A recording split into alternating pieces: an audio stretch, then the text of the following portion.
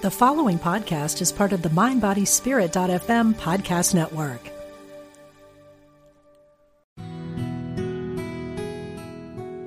Discover the power within. Unity Online Radio. The voice of an awakening world.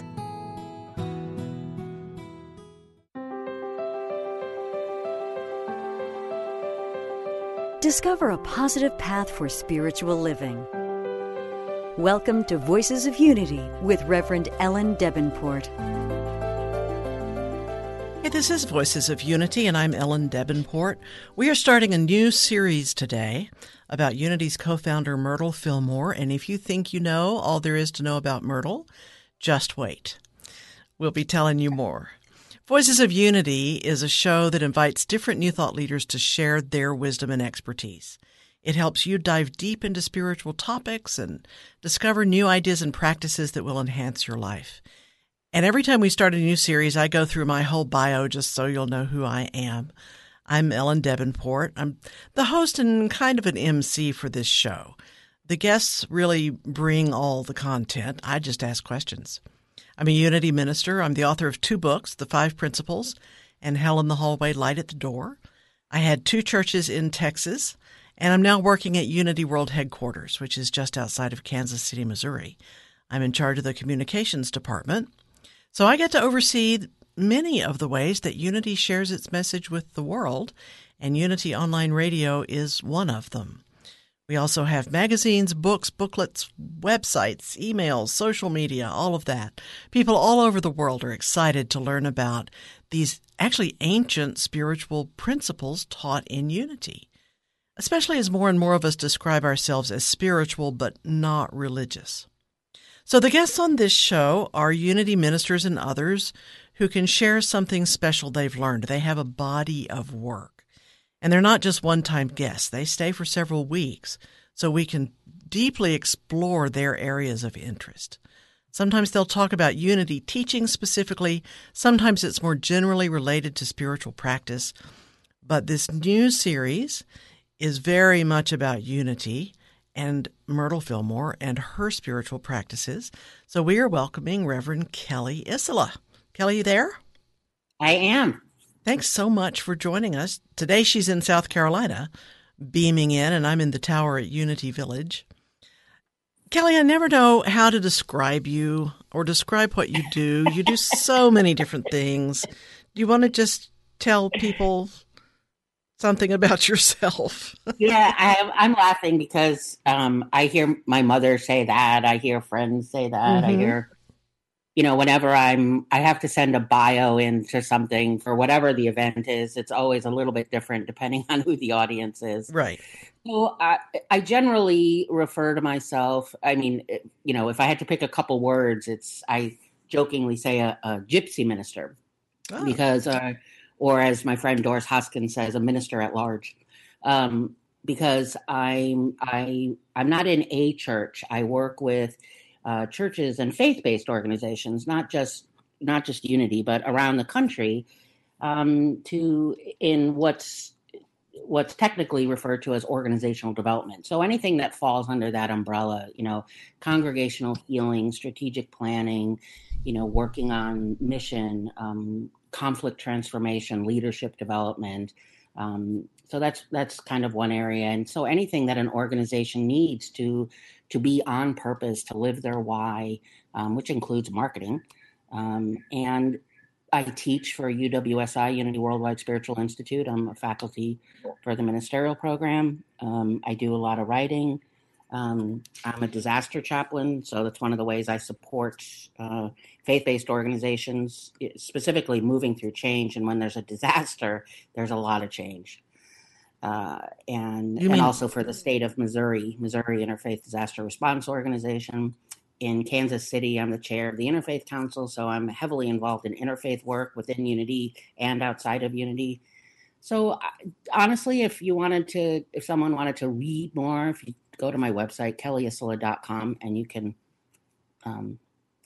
read more if you need more details.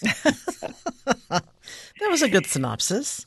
Yeah. Kelly Yeah, was, and every time I do it, I think I've left something important out, but I figure whatever comes out of my mouth is what's important in the moment. yeah. And she's talking about real disasters. I mean, churches have all kinds Yeah. of disasters, but Yeah. she was the minister in Joplin, Missouri, after that church and most of the town was flattened by a tornado, and Yep.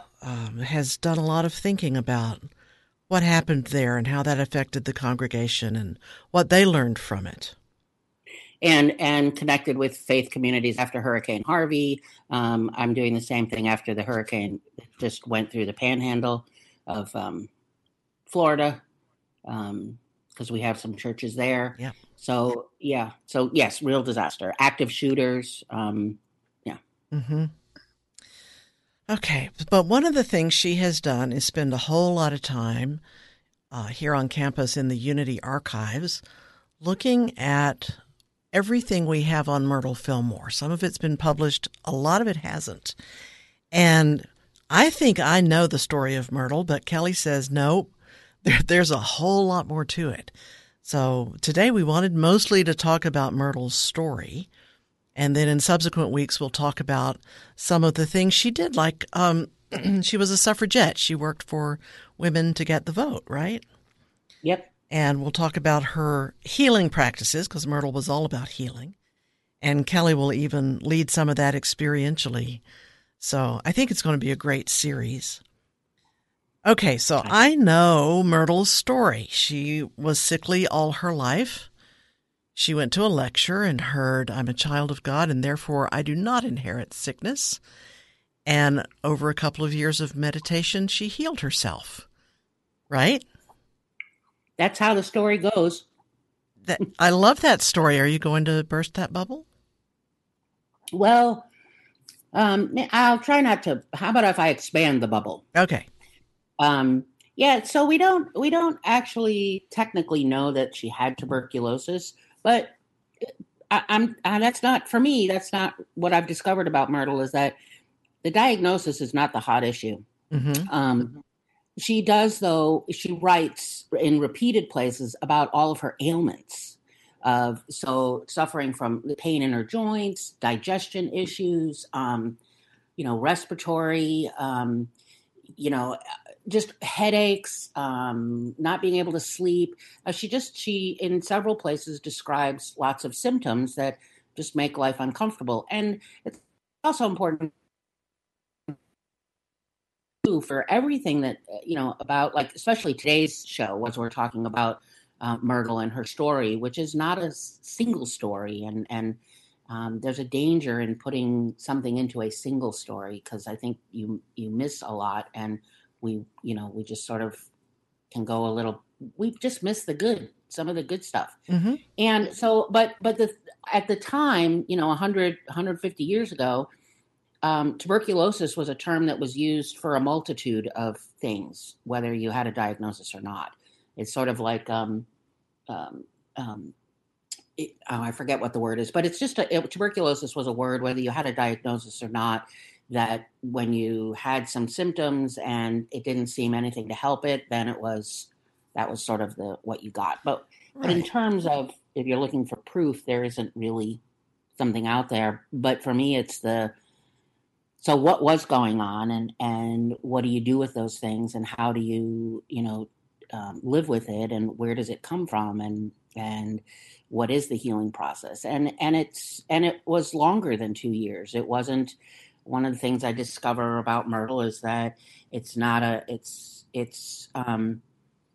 times it sounds like a, one and done, like you pray for this, done, moving on. Mm-hmm. And then other times, as you read her writings, you hear she'll mention, about maybe the pain in her knees. And so healing becomes a journey, and certainly relief, and certainly things that we might label as cured, but it wasn't like, okay, 2 years done and never came back again.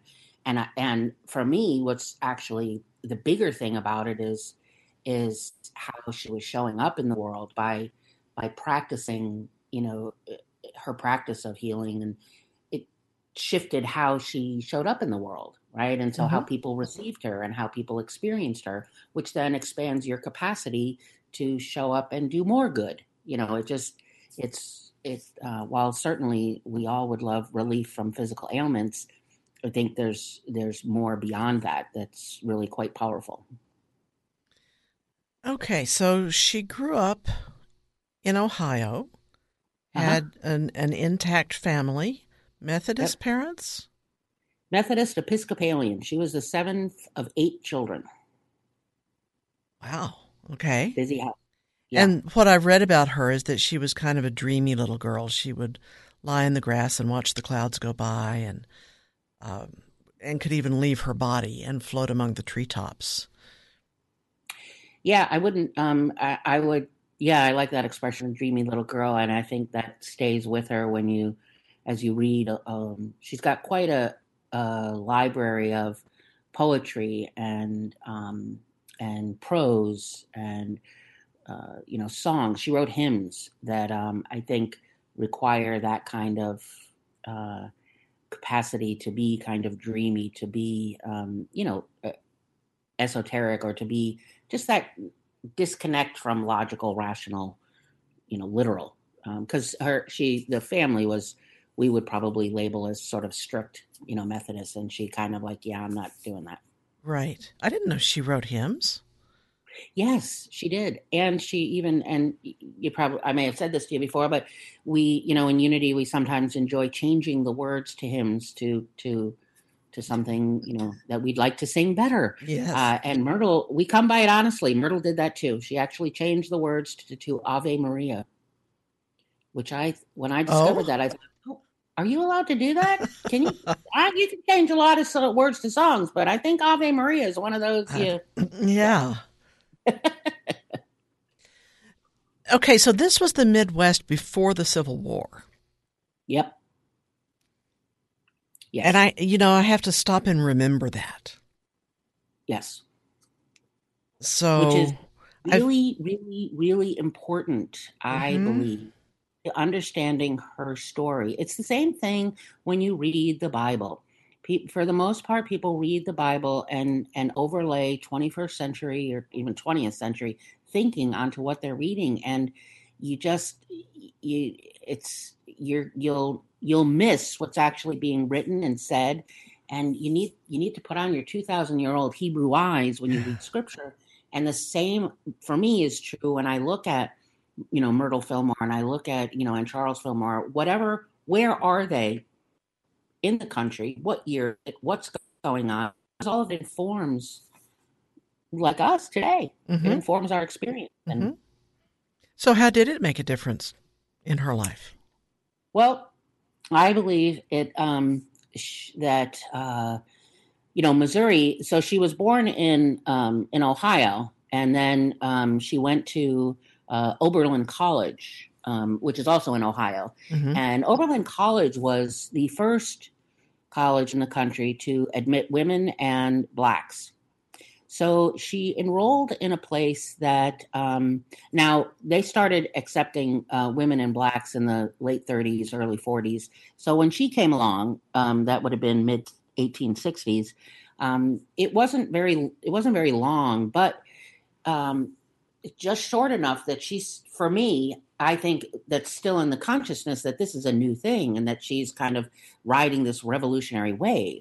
And so, and it would have been, she graduated in 1967. So that would have been just post Civil War. And while Ohio was not a slave state, she soon after that went to Missouri. Missouri is a former slave state. So I think that being in Ohio, which would have been at the time, she didn't come from a big town. It was north of Columbus, Ohio, farmland, quasi frontier, a religious background. It just that energy of entrepreneur, or that energy of pioneer, right? That energy of doing outside the norm. I mean, even just enrolling at Oberlin College, and the classes that would have been available to her were not the norm at all. I thought she went there to be a school teacher, to learn to be a school teacher. She did. And Oberlin College So the literary course for ladies was what she took, but the courses that she would have gotten at the same time, what she would have been exposed to, would not have been. Not all of them would have been the norm for, say, every college across the country. So things about in science and an expanded selection of literature, which shows up in some of her writings, like that every time I come across something, she footnotes. She's much better than Charles. Charles Fillmore, gotta love him, right? Yeah. Standing on his shoulders. And he so often writes something, this famous psychiatrist of our day, and then he keeps writing, but never tells you who, quotes Right. the person, but doesn't give you a name or a source. But Myrtle, in large part, does at least give you a source, not every single time. And so I track those down when I come across them, and because of so I believe that because of her, while she was only at the school for a short time, it was just, to become a school teacher, what the influences that she had from there, just, I think, for someone that's already curious, someone that's already, open-minded compared to her parents, is just going to be this giant sponge. She loved to read. Yeah. Loved to read. So this must be why she chose Oberlin, is because it was open and interested in new ideas and willing to allow women and blacks to come. And right. That's remarkable for just after the Civil War. Yes. Yep. And they started, the Oberlin College started, I think it was like 1837 or something when they admitted it. So it was, certainly while Ohio was not a slave state, it was certainly before the Civil War, they started doing that. So she's already in an energy of, what conventional wisdom can I upset? Yeah. And so, she does go to, she spends 13 years in Clinton. She comes to Missouri and spends 13 years teaching. And Clinton is not too far south of where we are in, Kansas City at Unity Village. Right. There was a year in there that she went to Texas for her health, and that's where she met Charles. But Denison, Texas would have been even more remote than Clinton, Missouri. And more conservative. Probably. Yep. So she was essentially a spinster schoolmarm when she met Charles. Because she would have been, 30? Yes. So they got married in 1881. He was 9 years younger than her. So also, again, something else that, even today, if, how many jokes do people make about, if you meet a woman who's got a boyfriend or a husband that's 10 years younger than them, people go, oh, cougar, and we're talking, in 1881, so 130 years ago. Right. And she's 9 years older. So what's the math? 75, so 30. She was, in her 30s. Yeah. So they met at the, the Denison Literary Society. And as the story goes, she got up to read something. I don't know if she'd written it or was just reading something. And Charles nudged a friend and said, that's the woman I'm going to marry. Do you know if there's any truth to that? I want it to be true. You know what? I don't know if there's any truth to that, but it's a good story. I like it. And actually, the reason I really like it is that he kind of, I love the idea of Charles saying, that's the woman I'm going to marry. And then it takes him a while to actually reel her in. And there's this relationship through mail and a friendship that gets built through sending letters to each other and getting to know each other through letters. And I just, it's my own interpretation, but I like to think of it as like she's sort of slowly reeling them in. Like, let me see what you think about this or what you think about that. Or like, I'm not going to do what you want. You can come follow me. Do we have those letters? He actually did.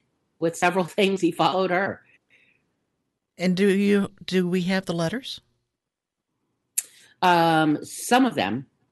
There's that one, the one that most people know about, where she talks about, she sort of, it sounds like she's kind of chastising him about, he's questioning what she believes and what she thinks. And she comes back, am I, am I not allowed to have eclectic ideas? Like she's sort of like pushing back and like, are you trying to put me in a box? This is who I am and this is what I believe, and it's eclectic, and sort of you can get on board with it or not. I just love that. Yeah. Because in her 30s, she must have been under some pressure or have been long past the years of pressure to get married and have children and conform. Yes.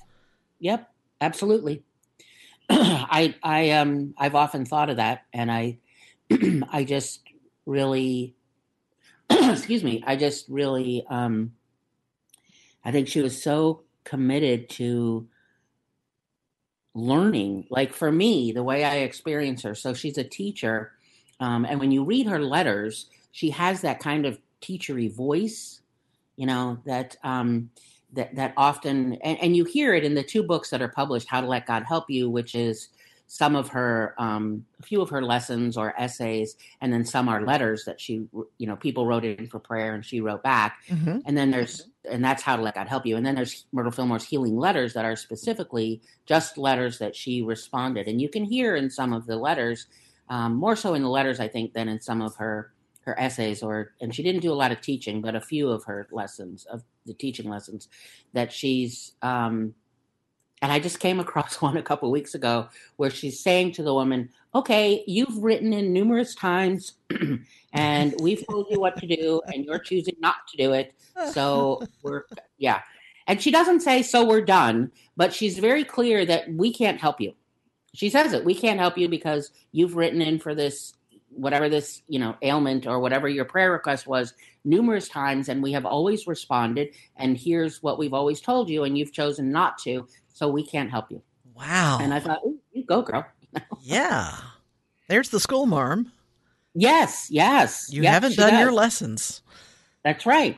And when she tells someone, when she gives someone, some advice or here, try this, a practical application kind of thing, she sets it out fairly linear. People always, not everyone, but I've heard for years, Charles is referred to the head and Myrtle is referred to as the heart. Right. And I think that's completely untrue. And I think it's unfair because it puts Myrtle into, again, that danger of the single story. It puts her into a box. Myrtle was really quite brilliant.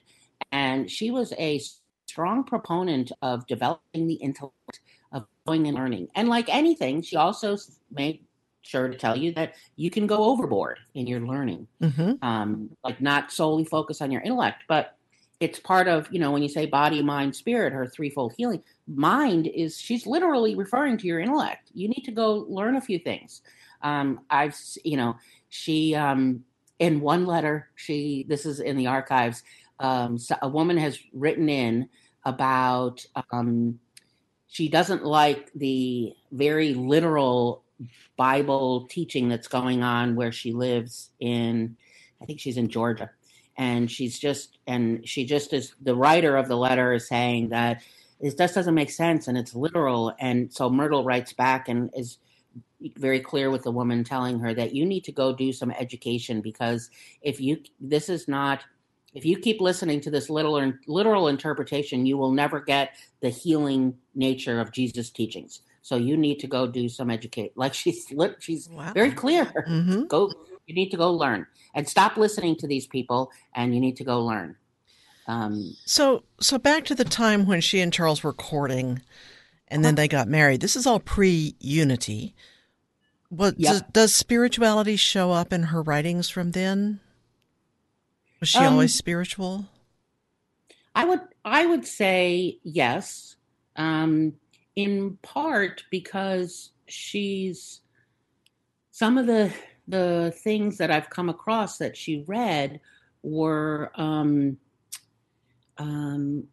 I would say, were spiritual in nature. And again, there's sort of the, how are we defining spiritual? But she comes across just some of the things she's reading are just quite spiritual and kind of esoteric. She reads people that influenced the Theosophists, Alice Bailey, and she reads. There's one. It's actually a poem that's like 100 pages long, but it's called Silence. And it's from 1875, I believe. But it's this 100-page poem. And the reason it's 100 pages is because the author doesn't put much on a page. But it's all about the silence. And it has that very sort of Rumi-esque feeling. It has that very, it sometimes has a cadence of like the Psalms. And it is use the word God, but there's no particular faith tradition, detailed. It's not about Jesus, or it's not about particular scripture, but it just goes on and on and on. And it's about nature and the wind, and, every sound shall end in silence, but the silence never dies, and it just uses every spiritual sort of hook that you could, like nature and children and, the weather and God and, silence and. Wow. So you hear the music, that means we need to take a break. Wow, that was fast. It was fast, and there's a lot more of Myrtle's life to talk about. So we'll get them married and on their way when we come back after these messages with Voices of Unity.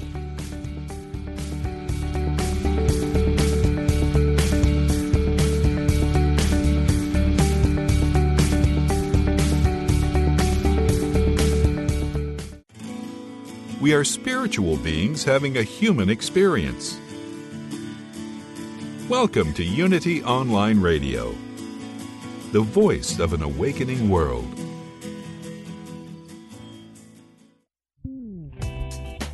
It takes you to power Unity Online Radio. If you'd like to make a positive difference in the world, you can by contributing to this global ministry. Unity Online Radio relies on listeners like you to support our broadcasts that send our messages out to an awakening world. Go to unityonlineradio.org and click on Donate today. Here's a Unity Wisdom moment with Iyanla Vanzant, taken from a Celebrate Your Life event in Phoenix, Arizona. The universe is not going to wait for you. And if you keep talking yourself out of what you're told to do because of your negative self-talk or the crazy you inherited, somebody else is going to pick up on the idea. How many times have you been told to do something and you start figuring out the how? But the philosopher Nietzsche told us if you've got a strong enough what, the how will be provided. The way you do the things that the universe is calling you to do is don't ask how. When you get the instruction, just start moving. Everything else will show up for you.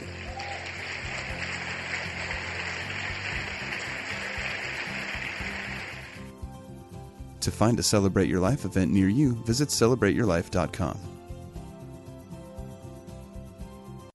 Get your copy of Unity Magazine this month and deepen your spiritual journey. Pastor Nadia Boltz-Weber talks about the need to make a holy shift. Carolyn Mace gets gutsy with God. Justine Willis-Toms dives into new dimensions. And Alberto Villoldo shares an excerpt from his new book, Heart of the Shaman.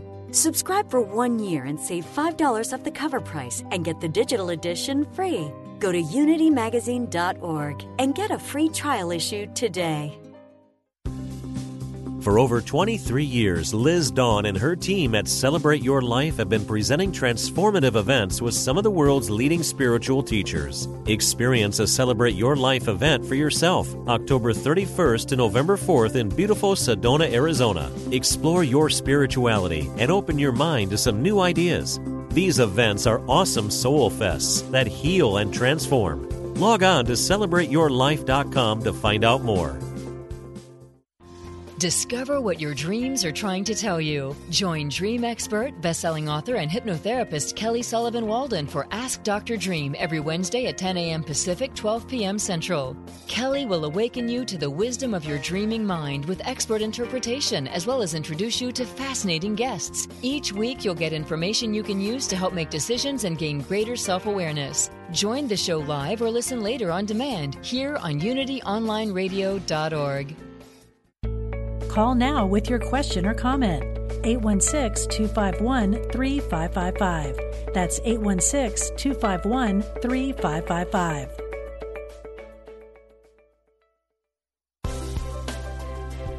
Thanks for joining us. Welcome back to Voices of Unity with Reverend Ellen Debenport. We're back. We're talking today with Reverend Kelly Isola. Kelly, tell them again your website. Is kellyisola.com, KELLYISOLA.com. And so you can read more about her there because she does many and varied things. But one of the things she does is really dig into Myrtle Fillmore and the unpublished writings that we have and Myrtle's real story. So what we were getting to just before the break, as the story goes, the mythical traditional story, Charles did all the reading. He read all about the world's religions, and then he pulled the threads, the principles into what he taught in Unity, and Myrtle apparently just sat in a closet and prayed. But it's turning out she was very well read and intellectual and may have been leading him. Yeah, it's hard to know. I think that's part of the danger of a single story is because of she lived in a Victorian patriarchal world, and yet she was in a larger role of driving the boat. Yeah. Although, he, was the businessman, the real estate, but we know that, Silent Unity began as a society for silent help, and it was her doing, and that she started her own prayer and meditation practice, and Charles said, I'll wait and see what happens. Right. And then he decided to, jump on board. But okay. She wrote and wrote letters. Yeah. So back to our chronology. They got married in 1881, and what I've read is they traveled by stagecoach to Pueblo, Colorado. Yeah. From Missouri. Yeah. Can you imagine how exhausting and uncomfortable that must have been? No, not really. So they were in Colorado. They had two little boys and ended up in Kansas City, right? Yeah. And later had a third boy. But I have tried to imagine Kansas City this would have been the 1880s. Mm-hmm. And I know that livestock were brought in on trains, and that's about all I know. Yeah. It was, so Missouri has an interesting past. And so I'm going to back up a little bit before the time they got there, because I think what was going on still, is lingering in consciousness and certainly is part of the cultural DNA. Mm-hmm. But yes, certainly livestock. The train came through the river. So it was this place of intersection for a lot of industry, for a lot of culture. There was quite a few Native American tribes in Missouri that were moved out. There was also, it seemed like, I joke with people that it's like Missouri was sort of like, there must have been some kind of cliff there, because a whole lot of people sort of stopped in Missouri. Like they headed west and stopped, not just like Charles and Myrtle, but The Church of Jesus Christ, Joseph Smith, the Church of Jesus Christ of Latter-day Saints stopped here. There's the Nazarenes. There's just different, sort of religious groups or that it was like, we're going to pause. And I don't know if it was just, I'm tired, so we're stopping in Missouri and we're not going any further. By the time, Charles and Myrtle get here, it is a state. But it has an interesting past. It was, Lewis and Clark came through, and it was a former slave state. It actually never, for only, when the United States took on prohibition, Missouri said no, thank you, and was not. And though Kansas did adopt the prohibition in the 1920s, Missouri said no, we're not going to. And even earlier than that, and never really did. So people came to Kansas City to drink. Yes. And it's, a large part of the state is farmland, and it still is. But industry certainly grew up in Kansas City. It was pretty diverse for mid to late 19th century, because of the river, because of the trains, and it was the place to stop permanently or before you keep going. So for me, go ahead. In 1880, I'm thinking horseback. Yes. They would have had horses. Yes. And trains and stagecoaches. That's how they got around. Yeah. Unless you were going further, and then you'd get on the river. Okay. But yeah. And so, while Unity Village came later, but being in Kansas City would have been quite a trek to get from Kansas City out to Unity Village at the time, or any kind of land outside of Kansas City. Right. So, but it's for, given that it's in the middle of the country, it actually was quite, certainly not as diverse as it is today, but certainly fairly, had more diversity than a lot of Midwestern places because of this sort of, this triangle of coming and going, of trading, of people, of moving, just people moving west. And so ideas would be coming through. It wasn't, they would have met people coming through. They would have met, they wouldn't have had to go far to also connect with other people around the Kansas City area. You have to think about it as, 100 plus years ago, that Kansas City, while we think of it as a city or any city you're in, that it did not look remotely like that at the time. There was a large German population, German Catholics, German Lutherans, Methodists. Kansas City would be home to events, like the one that they went to where they heard E.B. Weeks. So anybody that's on a path of being a speaker or, a teacher or even a traveling, minister, evangelist would have come through Kansas City. So just giving them exposure. And in fact, one of the biggest things that I think when I look at, one of the big questions we have in Unity is that I hear over and over is, are we Christian? And I hear people, some people can discuss it. Some people kind of get upset. Some people say absolutely. Some people say absolutely not. And I think for me, it's not really the right question. Are we Christian? My question is always, why does it matter? And I'm not proposing to have a yes or a no answer. I kind of look at it as why do I need that? Why is that important? But it does point me to what's going on in Missouri, what's going on in Kansas City when Charles and Myrtle get here, when and what's alive in the world. And so they would have stepped into a world that already had other, religious and influences going on. I think we tend to think of it, because it's the Midwest, that it was solely Christian, and in large part it was, but not just one flavor of Christianity.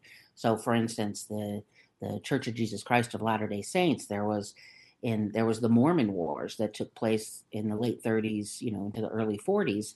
That while Charles and Myrtle come, 40 years later, it's still, for me, I can't imagine that that thought and those ideas and the persecution of Mormons is not still hanging around in consciousness, is not still hanging around in, family lore and family tradition and family stories. And it was, here they come with this very different expression of Christianity, and they're persecuted and murdered. In fact, there was a law in the books that said you could murder a Mormon on sight that was on the books in Missouri. Really? Wow. 1976. Wow. Some of the listeners may not know that Mormons, as they traveled west, stopped for a long time in Missouri and then eventually continued on to Utah, but there is a remnant of them still here. Yes. In fact, they opened a huge cathedral in 2012 in North Kansas City. But so there was it was literally the Mormon Wars and persecution. And in large part because what they offered was a very different, that's not Christianity. He's not a prophet. You can't say, this backlash to a different interpretation or understanding of some Christian values and Christian beliefs. And so then did it take a lot of courage for Charles and Myrtle to step out and say, we're seeing Christianity differently?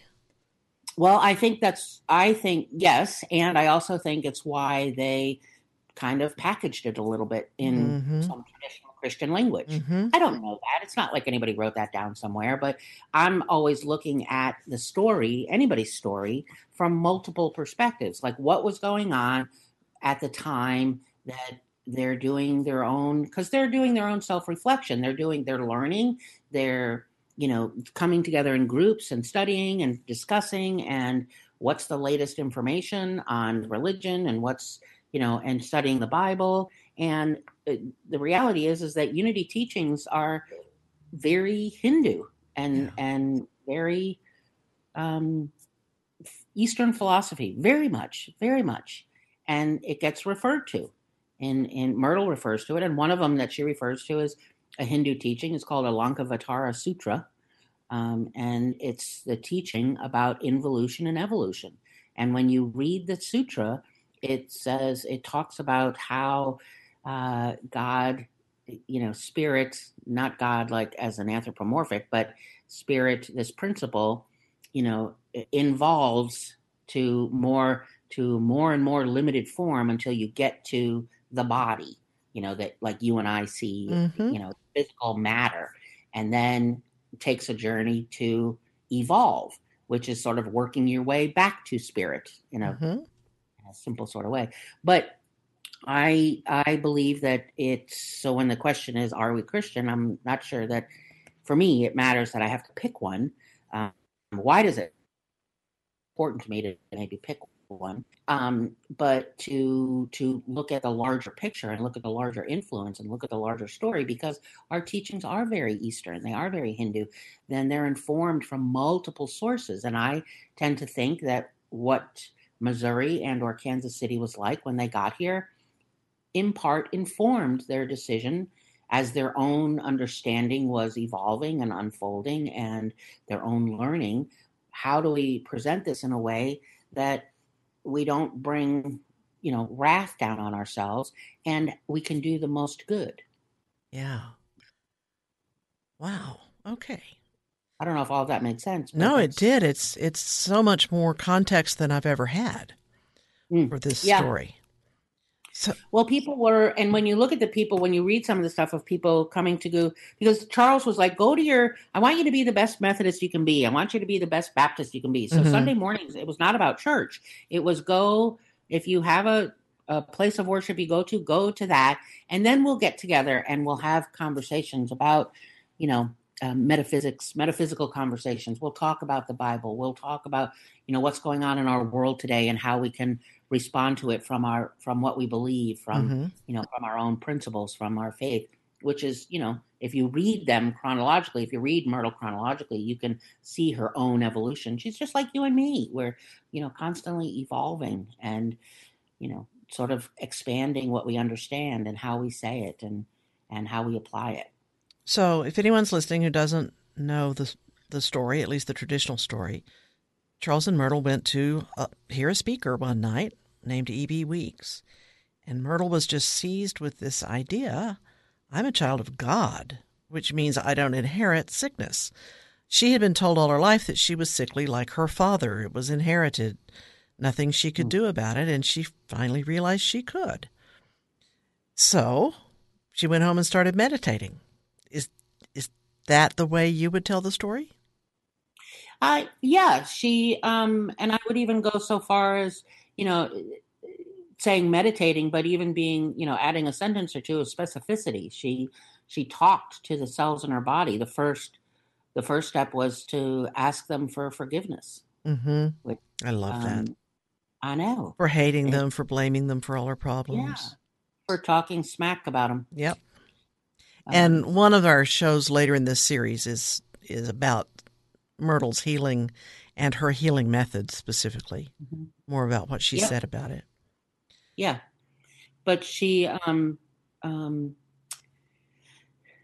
I think also that lecture where she heard that, for me, I've come to believe that that's one of those times where you hear something that you've heard before, but you hear it when you're ready to hear it kind of idea. Mm-hmm. Like, I don't think that was the first time she had heard something of that nature, but she just, I think it was, when the student is ready kind of idea. Right. It could also have been one of those times when she heard something the speaker didn't actually say. Yes, absolutely. Because as speakers, we know that happens. Yes. How many times have I stood at the back of the church and people come through, great talk, and they tell you what you said, and you're like, yeah, I didn't say that, but I'm glad you heard it and it works for you. Yes, right. That's I smile every time that happens. I smile. So they started investigating these spiritual ideas, and in order to share them, they did not start a church. They started a magazine, which we still have today, called Unity Magazine. But you were telling me in the very early days, they had pamphlets about Hinduism and other things they were offering? Well, and it would be about the same time that also that Unity, what's it called? It wasn't called Unity. It was called Modern Thought Magazine at the time. Yeah, so so Modern Thought Magazine came out in April of 1889, and they advertised books and pamphlets that they sold in their office that was in downtown Kansas City. And some of those pamphlets were about the Bhagavad Gita, the ideal of a universal religion, the Hindu concept of God, Bhakti Yoga. I mean, they were offered pamphlets about Buddhist and Hindu and Eastern philosophy, along with, multiple other things. But yeah. I never knew that. That's not been part of the traditional story. I mean, I knew that Hindu greatly influenced Unity, but I didn't know they were selling it in the early days. Well, this is, so the from our archivist, from Eric Page, from his research, when you look at the Fillmore's, their 1889 inventory of what they sold from the Kansas City before they moved to the Village, that would have been, the place where the vegetarian restaurant was. That would have been, that was the kind of the home office. And so they would have sold multiple things, including writings of Annie Ricks Millets and writings of Mary Baker Eddy, of Emma Curtis Hopkins. So they would have sold multiple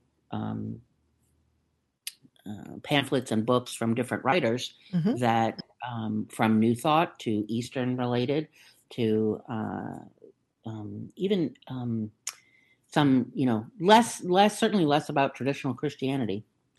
That's so interesting to me.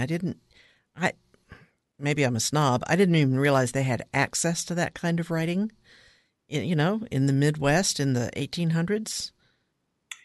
Right. So, yeah, well, a lot of that also would have been so the first Parliament of the World's Religions was 1893 in Chicago, and we know that Charles and Myrtle went to that. Yes. And that was the introduction of Eastern philosophy to the Western world by Swami Vivekananda. So they would have been exposed to that.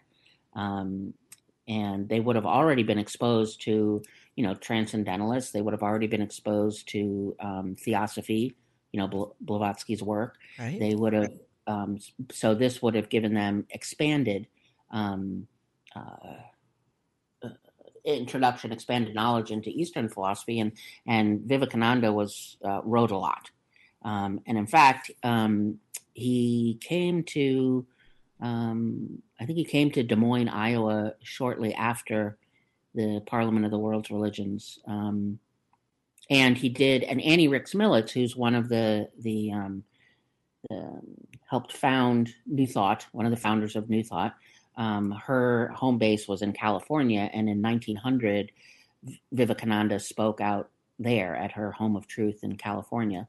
And so because of Annie Ricks Militz, who's one of those New Thought shoulders we stand on, they were very much connected and close with Charles and Myrtle. So there's that wonderful word syncretism, which is this sort of blending and melding and learning and evolution and connecting philosophical and spiritual and religious ideas. I think they had more access than we realize. They did.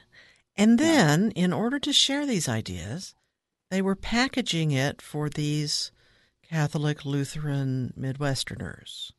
Yeah. So we get a lot of traditional Christian language from them, but what they're saying is not necessarily traditional Christianity.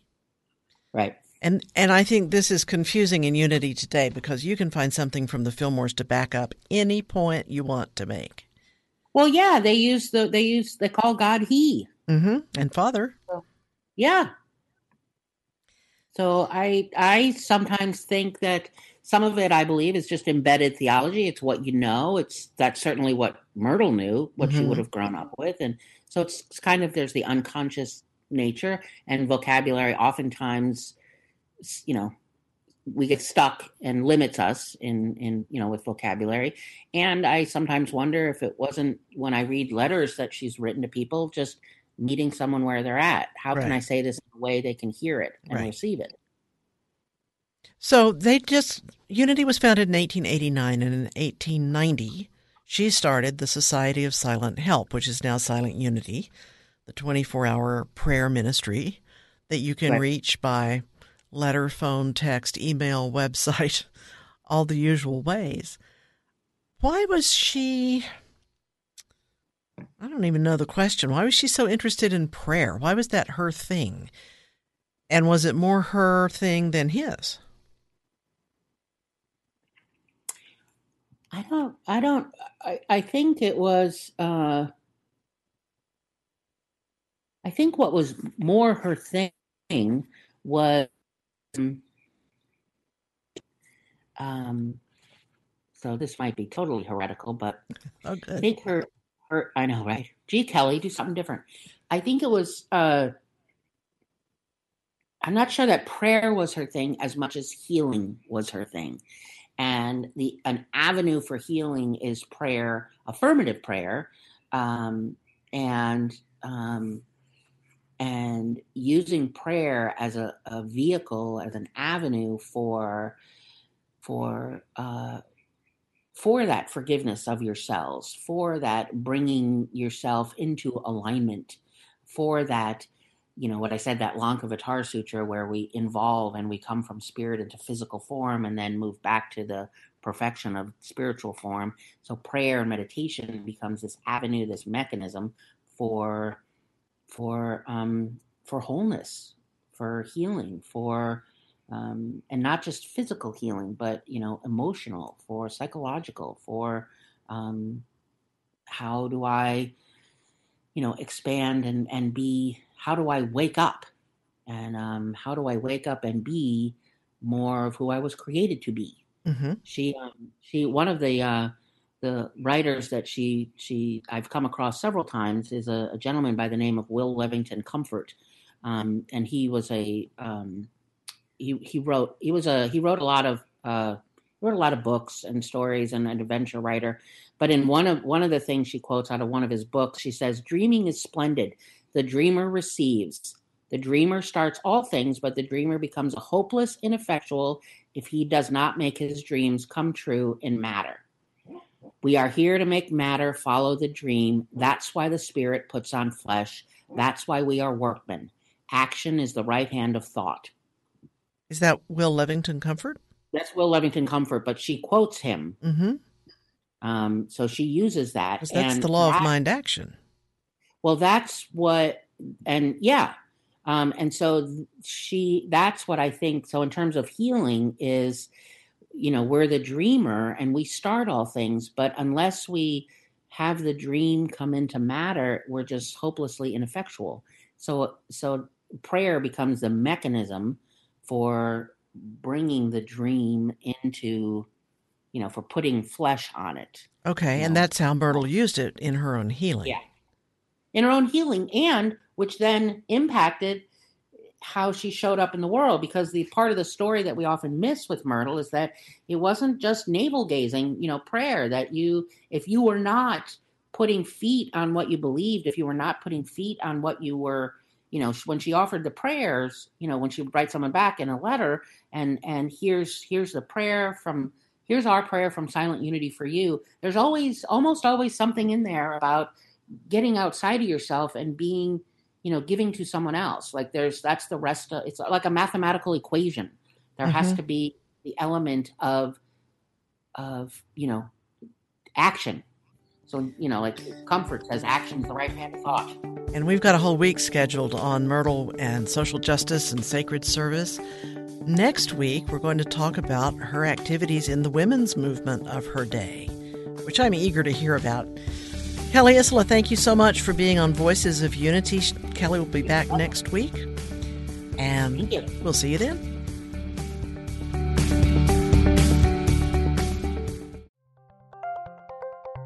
Thank you for listening to Unity Online Radio, the voice of an awakening world.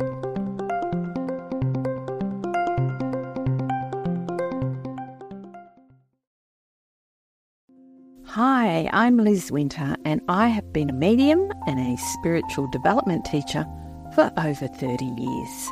On my podcast, All Aboard the Mediumship, I want to share the message with you that there is a wealth of love and comfort available to you from the spirit world. On my podcast, you can experience this comfort and peace for yourself through gentle guided meditations and helpful messages. Make sure you subscribe and follow so you never miss an episode.